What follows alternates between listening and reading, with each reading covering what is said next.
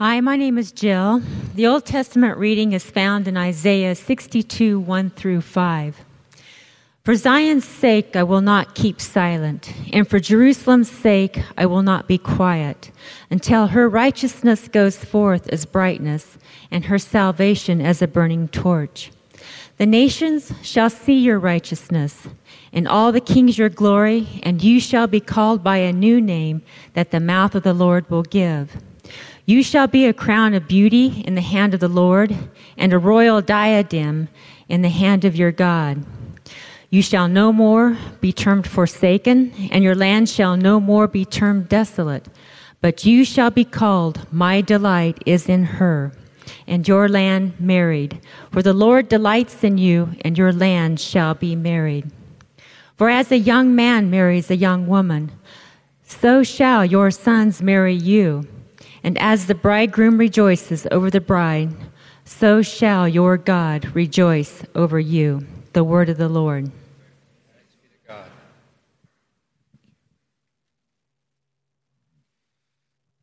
Hi, my name is Bill. The New Testament reading is found in Romans 8, 15 through 17.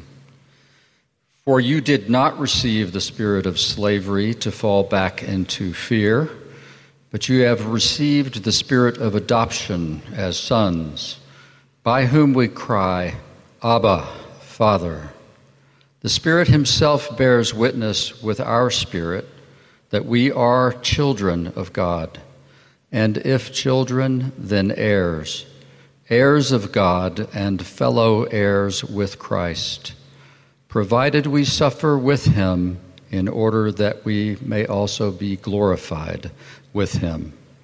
The word of the Lord.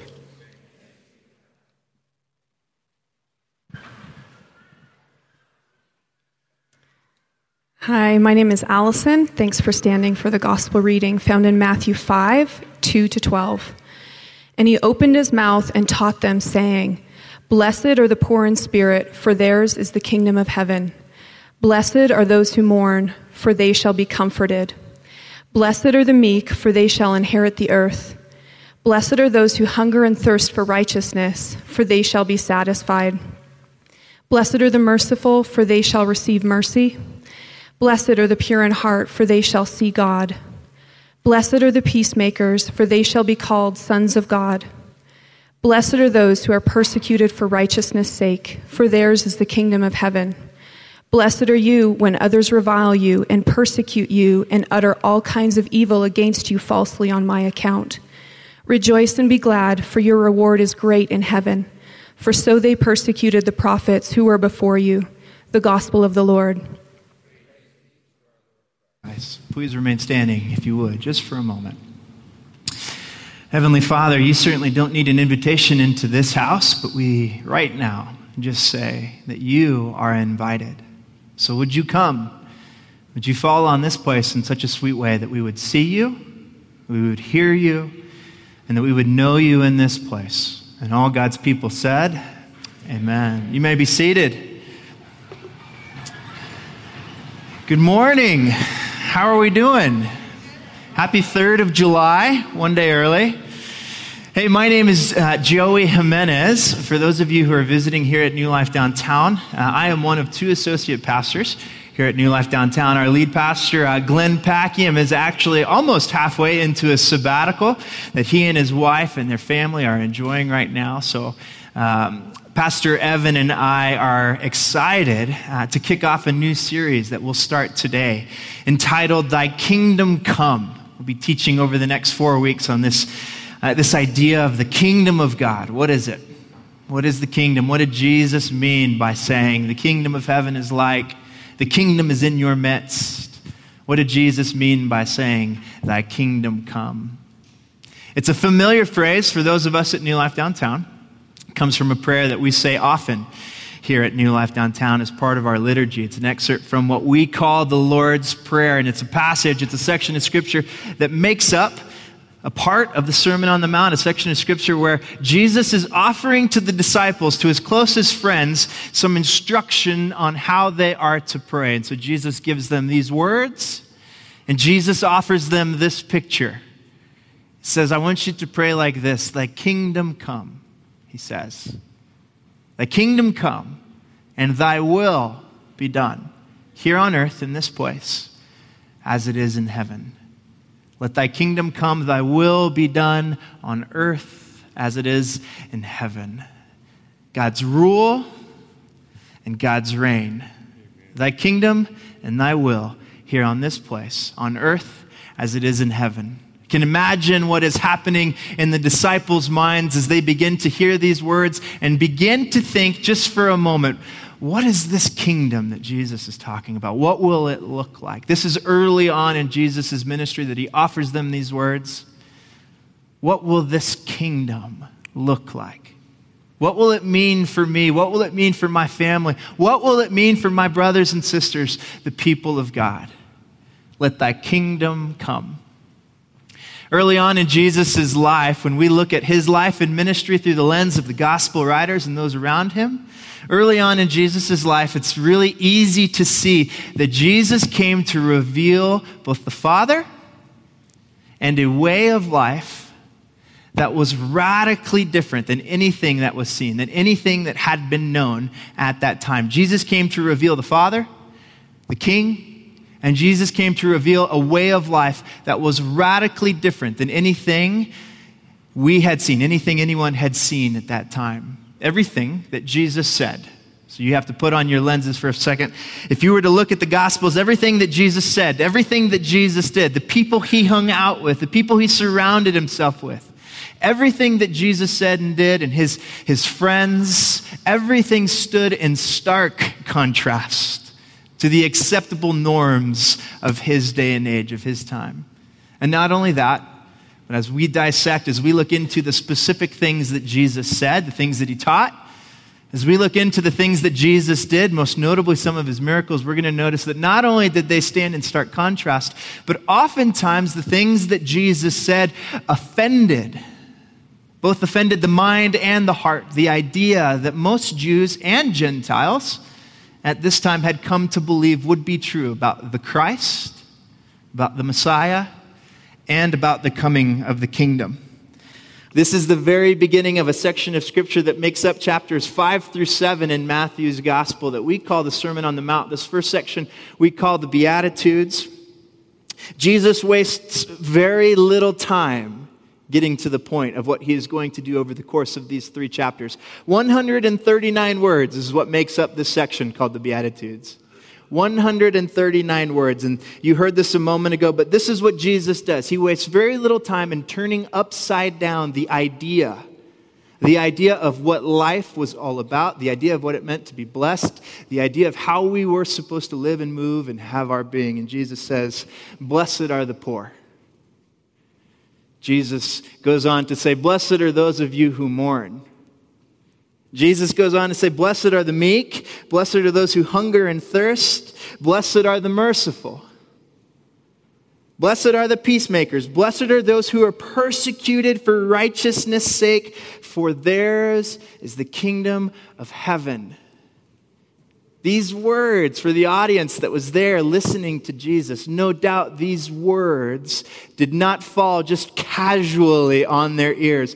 But if you can imagine a first century Jewish audience listening to Jesus start off what would be a massive discourse on what life in the kingdom was to be like, these first few words, I'm sure, started to elicit a specific response. If you can imagine somebody walking in and saying, hey, everything you know about life is wrong.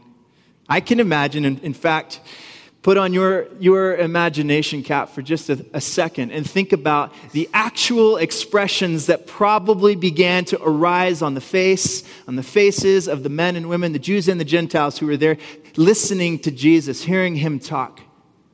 I would imagine that for some of these folks who had a very ingrained, a long or a well-substantiated picture of what the king would be like and the kingdom would be like, I would imagine the expression on their face would actually start to reflect a bit of anger. Who does this guy think that he is? I would imagine that there's some confusion, even for the disciples, even for the folks who are listening to him who had come to know him, that there's confusion. But I have to think that there's also in this audience a few men and a few women present whose expressions look radically different than everybody else's. I have to believe that there are a few men and women whose expressions actually begin to reflect a bit of hope. There are men and women, perhaps it was those who were familiar with what it meant to mourn. Perhaps it was those men and women who were well acquainted with meekness. Perhaps it was those men and women, the expressions on the faces of those men and women who were all too familiar with hunger and thirst, who had begun to think, or who had been praying probably a lot like you and I have prayed at times, there has got to be more than this. I would imagine that the expression on some of their faces looked like hope, that it looked like perhaps relief, and that maybe it looked like even joy realized, that even though they were just hearing something for the very first time, that they were beginning to sense that this man was different, and that what he was offering was perhaps an answer to prayer. For most scholars, this 3-chapter sermon, called the Sermon on the Mount, makes up what most believe to be Jesus' formal declaration. Seems fitting for this weekend. This makes up for most scholars what many believe to be Jesus' formal declaration of the kingdom of God. This is what life in the kingdom will look like. Jesus started nearly every section of these 3 chapters by saying, "You have heard it said that, but I say to you." You have heard it said this, that, and the other, but what I am here to say to you is this. Jesus would imagine that the scene, that the atmosphere of this moment, the entire beginning and end of the Sermon on the Mount, beginning with the Beatitudes, felt something like the moment when Jesus, after being tempted in the desert, shows up. And in the synagogue, he finds the place in the scroll of the prophet Isaiah, and he reads the messianic promises, the promises about the coming of the Messiah, and then emphatically says, in front of everybody, announces that all of these prophecies have been fulfilled through me. I would imagine that this moment, Jesus announcing, declaring, inviting the coming of the kingdom of God, that the atmosphere felt very similar as Jesus emphatically declares that there is a new way of life that is not only possible, but that it is available right here and right now. And in fact, the next 3 years of Jesus' life, his public ministry, everything that he would say, every teaching, everything that he would do, every miracle would serve as an exclamation point to this declaration, would serve as an exclamation point to what Jesus is saying through the Sermon on the Mount by saying, "You have heard it said that, but what I say unto you is this." At the end of the Sermon on the Mount in Matthew chapter 7, verse 28 and 29, Matthew accurately captures the atmosphere of the scene, just how thick this must have felt when Matthew says this. It says that when Jesus had finished what is at this point the longest sermon that Jesus would ever give. And I appreciate that because I'm a little long-winded. And so when I see a reference that Jesus is a little bit long-winded, I feel a little bit of peace right there. It says that Matthew, at the end of this sermon, it says that when Jesus finished these sayings, the crowds were astonished. Love that word because I think it best captures both the good and the bad. Astonished can go either way, right? Astonished in a good way, and astonished in a bad way. For example, I was astonished this weekend at just how bad Independence Day 2 really was. It was astonishingly bad. Spent $12, XD Cinema, not worth it. It says when Jesus finished his Sermon on the Mount, when Jesus finished these sayings, the crowds were astonished, good astonished. It says the crowds were astonished at his teaching for this reason. It said that he taught as one who had authority. So picture that scene again. Jesus turns an everyday mountain, the side of Pikes Peak, into a classroom. And he begins to tell them, I know that you've come to believe this, but there's a different way of life. There's a different way for you to live. Not only that, not only does he tell them about this way of life, but like I said, everything that Jesus would say and do over the course of the next 3 years of his public ministry would be the exclamation point on this moment, showing them that not only was it available, but that it was possible. Jesus would make good on this promise every day for the next 3 years of his life. That there is a way of life that is different. Jesus taught as one who had authority. If you're a note taker, I want you to write down those 5 words. As one who had authority.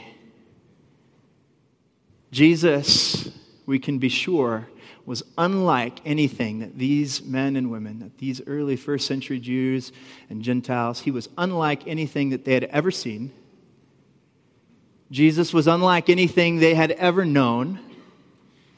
And we can be certain also that Jesus was unlike even the best things that they had imagined that the Christ, that the Messiah would look like and do and say. Jesus was unlike anything. Jesus was revealing a way that was truly radical. Now, I know we use that phrase a lot today, but Jesus was revealing a way of life that was truly radical, truly different, counterculture in every way, shape, and form. A way of life that was governed not by the rules of this world, but Jesus was revealing a way of life that was governed by the rule of God. Jesus was revealing a way of life that was governed by the rule of God. So the obvious question, if his life was governed by the rule of God, then what's the source? Who is the source of Jesus' authority? And the answer is just as simple. Jesus lived and moved and had his being. He was one with the Father. We know that. So what I want to suggest to you is this, as we begin to take a look at, what is the kingdom of God? How do we define the kingdom of God, what it's about? I want to offer you this picture, that Jesus is able to operate in the authority of the king, in God's kingdom. Jesus is able to operate in the authority of the king because he has surrendered to the authority of the king. Jesus is able to operate in the authority of the king because he has first surrendered to the authority of the king. Jesus, at multiple points throughout Scripture, says this of himself. He says, the Son can do nothing on his own, but only what he says, what he sees the Father saying, and only what he sees the Father doing. And just to be clear, this is not some robotic, mindless form of obedience. It's actually much more beautiful. It has everything to do with relationship. Jesus operates under the authority of the Father and in the authority of the Father as a result of an intimacy between Father and Son. To be fully known, to be trusted, to be seen. Nobody knows the Father except the Son and those to whom he wishes to reveal him, we're told also. That Jesus is able to operate in the authority because of an intimacy with the Father, by means of a relationship through which we are able to see the things of the kingdom, the things that are natural in the kingdom manifest here on earth. Jesus is revealing the Father and Jesus is revealing the kingdom at the same time. We're going to take a look at both of these over the course of the next 4 weeks. But before we move any further, I want to share 2 things that I think are significant, important for us to consider as we consider the kingdom. And the first is this, that it is the rule of God that upholds the kingdom of God. It is the rule of God that upholds the kingdom of God. And what I mean by that is not the realm. I do not mean rule as in realm. The kingdom of God, in fact, has less to do with the place and everything to do with what will ultimately be under the sovereign reign of God. And it is the rule of God, like we see in Jesus' life. It is the rule of God that serves as the foundation that upholds the kingdom of God. Does that make sense? And the second part is this. There is absolutely no concept of kingdom in the Bible that exists apart from relationship. There is absolutely no concept of kingdom that exists in the Bible apart from relationship. You cannot have king without country. You cannot have king without country. Relationship is everything. Jesus models that for us. The Son can do nothing on his own. So what are the facets of relationship? I'll offer 2, maybe 3. The first being obvious, our relationship with the King. You cannot have kingdom without relationship. And the first and most important relationship is our relationship with King. The second Is our relationship the relationship that we get to enjoy with those around us? The relationship that we have with others. And third, I think, would be the relationship that we are invited into with creation. There is no concept of kingdom that exists apart from relationship. So if everything that Jesus said and did was to reveal the Father, if everything that Jesus Christ said and did was to reveal the Father and to show us a way of life that was possible right here and right now, then I believe that this third thing is true also. In order to understand the nature of the kingdom, we first must seek to understand the nature of the King. In order to seek to understand the nature, what is the kingdom all about? What will the kingdom be like? In order to seek to understand the nature of the kingdom, we first must seek to understand the nature of the King. One of my favorite philosophers said that any life would be well wasted asking this question over and over. Who are you, God? Who are you? Moses prayed this way, show us your ways so that we would know you. Who are you, God, and who do you say that I am? Who are you, God, and who do you say that I am? So if we're going to understand the nature of the King, we first must seek to understand the kingdom. We first must seek to understand the nature of the King. And there is perhaps everything that Jesus said and did reveals the nature of God the Father, reveals the nature of who ultimately will be king in the kingdom of God. But there's perhaps no story that I am drawn to more than the story of the prodigal son. Jesus tells this parable in Luke 15, and it's one of 3 parables that Jesus is using to describe the attitude of somebody who would chase after something that once was lost. Jesus uses parables throughout the entirety of the Sermon on the Mount for this reason, because it would confuse the wise, those who were wise in their own eyes, but also to help those with a little bit of imagination begin to construct a worldview that would look different than the one that they had. The kingdom is not going to look like anything you currently can think of. So Jesus spoke in parables, and this is one of my absolute favorite that I think captures the heart of the King, and in this story, a father. Jesus tells this story. He says that there was a father who had 2 sons. And on this specific day, the younger of the 2 sons approaches his father and says to his father, "Father, give me my share of the inheritance." Essentially saying to his father at this point, I'm unwilling to wait for you to die. Give me my share of the inheritance right now. You can imagine how those words felt as they landed on the ears of the father. So what does the father do? He divides his inheritance between both sons, and he gives it to them both right then and there. We're told in the story that just a few days later, that the younger son takes everything that he had just been given and he sets out for a distant land, a place, a distant country where he would be a foreigner. He's stepping into an identity that was never intended to be his. It says that while he's there, it says that he squanders his property in reckless living. Some translations say that he wasted everything in wild living, life without rules. And not soon after, there's a famine in this country. Things go from bad to worse pretty quickly. And it says that he realized how starving he actually is. Perhaps one of the first times in his life he's experiencing need. And so he says that he's in an unfamiliar country, a place that was not intended to be his, and he goes and he hires himself out to a person who is never intended to give him instruction because he's desperate. And so this foreigner puts him to work in his farm feeding the pigs. And we're told that he grows so hungry over the course of his time serving in this stranger's household, on this stranger's farm, that he longed that the food that they were serving, the slop that they were serving the pigs, began to appear appetizing to him. Everything is changing for him in the wrong direction. One of my favorite passages in Scripture, now that I'm a father, is that it says that when the son came to his senses, I have 2 little girls, and that sentence, when they came to their senses, means something entirely different to me now than it did before I had kids. It says that when the son came to his senses, he said, how many of my father's hired men have more than enough food? How many of my father's men actually have food to spare? And here I am, and I'm starving. So he hatches this great plan to go back to the father.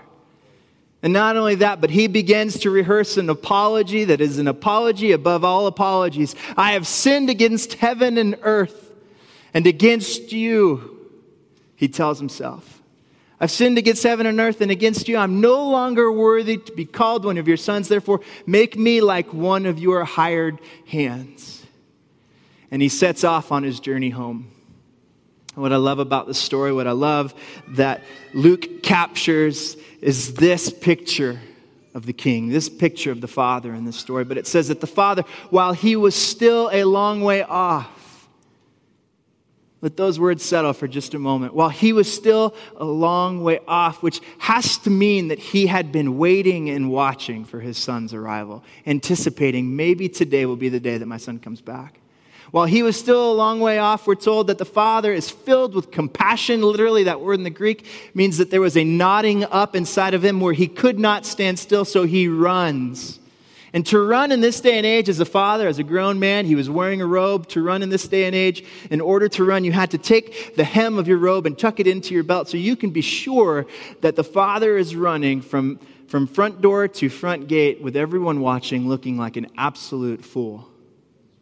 This is a shadow, a foreshadow of the cross. So the father runs to meet him, and what does he do? Begins yelling at him and saying, "You idiot, why would you ever leave?" No. You know the story.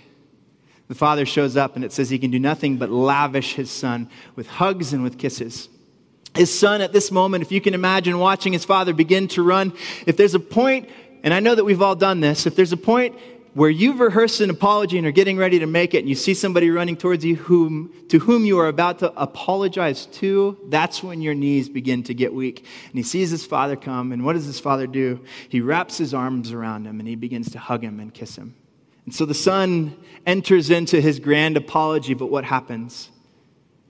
I think it's important to know, for us to remember, that the son is actually not back because he misses his dad. He's not back because of his love and affection for his father. The son came back. This is a violation of intimacy. The son came back because he's desperate for a meal. And what does the father do? As he launches into this grand apology, but the father wraps him up in his arms, begins to kiss him. I would imagine these are big kisses. Begins to kiss him. And then not even listening, ignoring entirely the son's apology, he begins to shout instructions back up to the house. "Quick, somebody bring the best robe," he said. We sang this song just a moment ago. "Quick, somebody go and bring the best robe and put him on him." If it's the best robe in the father's house, I can assure you that that robe belongs to the father. Go and get my robe and put him on him. And then don't stop at the robe. While you're there, get the ring. And not just any ring, but get the family ring. And come and put the ring on him and grab some sandals and put sandals on his feet. And not only that, can you imagine what the son is how he is responding in this moment? Not only that, tell somebody to prepare the fattened calf, because tonight we celebrate the son of mine who once was dead is now alive. Can you imagine what's going through the son's head? How his picture, his idea of the father is changing in this moment. But there's another son in the story, and we're familiar with his story as well. It says that he's out in the fields working, and when he shows up, he begins to hear music. He begins to hear the celebration, and he meets another one of the employees at his father's farm, and he says, "What's going on? What's all the music and the dancing?" And the older son and the servant says to the older son, "Your father has butchered the fattened calf and thrown a celebration because your son has returned." And the older brother is indignant. He refuses to enter into the party. Refuses. In fact, it is the father in the story that we're told who has to come out of the house to plead with the older son. And this is what the older son says to the father when the father, at his request, says, "Come in." The older son says, "I can't believe you. I can't believe that you would welcome back this son of yours," he says, "who wasted everything, who ruined everything, who wasted everything that you gave him on prostitutes and drunken living." And he says this, which I think is important. He says, "All these years I have slaved for you. All these years, I've never left. I've never done anything wrong. And he uses this phrase, all these years I've slaved for you, he says. And you haven't given me so much as a fattened goat. And this son of yours who ruined everything comes back, and you butcher the fattened calf. And the father's response to him in this place is, my son. You see, even the younger son, two times the younger son mistakes his identity. He forfeits his identity as a son by leaving to a foreign country, and then coming back, he chooses a lesser identity. Make me like one of your hired hands. Both times the father is unwilling for him to exist in that place. Here in this moment, in this story with the older brother, it's the exact same thing. I've slaved for you. He's chosen a lesser identity, even though he never left the house. I've slaved for you. And the father says to him, my son. That's not who you are. He calls him my son. You're right. You've never left me. But all I have has always been yours. He never left. Always existed in the presence of the Father. Always existed, per se, in the kingdom. But he chose to exist in the presence of God and to live as someone he was never intended to live as. He chose to live as a slave rather than a son. I love this story because if we are going to understand the nature of the kingdom by means of understanding the nature of the king, there are a couple of things. There are so many things about the nature of God in this story that I could point out, but I want to point out just three. The first is this. It's that he is just, believe it or not. That he is just. However, his justice looks radically different than the justice we know. That the king is just, but his justice looks radically different than anything you and I can imagine. The second is this. That he's generous.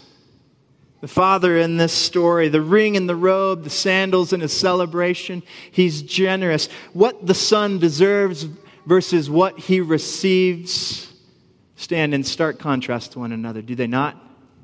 I would have given him something radically different. The king is generous. The ring and the robe, the sandals in the celebration. And lastly, is that the king is kind. The king is kind. Here's what I love about this story. I think we look at the gifts and think, well, he's probably come a long way. He needs shoes. He needs a ring because he's back and should probably put on something better, something that looks better than what he's wearing. But I think the gifts actually convey so much more. I think the father in this story and the way that Jesus tells this parable, I think the father gives these gifts for a reason, and the reason is this. He's trying to reveal a new way of life. For these sons, it was always meant to be their way of life. For you and I, it was always meant to be our way of life. A life of relationship. A life of intimacy. He's trying to invite both sons back into a way of life. And for the younger son in particular, he recognizes just how difficult it would be for him to actually stand up. Can you imagine that for a moment? After what he had said to his father, after what he had done to come back and to have the father actually taking his robe and putting it on his shoulders. Can you imagine how difficult that would have been? To have put your hand out and have somebody from the family put the ring that you forfeited back on your finger after you had done nothing to deserve it. And then to say, come up, stand up. I believe in my heart that the father gave these specific gifts to his son because he knew that he would need them along the way as reminders. Can you imagine that walk from the front gate to the front door? The amount of guilt and shame as everyone who knew, everyone who was aware of his story, sees him walking back with his father. Can you imagine the thoughts in some of their minds? How could he possibly give him that after what he did? I think the father gave these gifts out of his kindness because he knew exactly what this younger son of his would need to stand up and to actually believe and to enter into a way of life that was different than even the best way of life he could have imagined. Does that make sense? Identity is central to understanding the nature of the king. And identity is also central to understanding who we are in the king's eyes. And not only that, Identity is central to us understanding how we are to exist in His kingdom. For years, the younger son's apology rang true in my story. I don't deserve any of this. And I actually don't know how to enter into it. So why don't, for the sake of you, God, as if I could guard His dignity, why not for the sake of all of this, just make me like one of your hired hands? But here's the reality of the kingdom of God and your role in it. It might be good theology that you and I are sinners saved by grace. It might be very good theology that you and I are sinners saved by grace. But the least that you will ever be in the kingdom of God is a son or a daughter with an experience of sin. Amen? The least that you and I will ever be in the kingdom of God is a son and a daughter who has a story that looks different than it should have. Church, will you bow your heads with me this morning?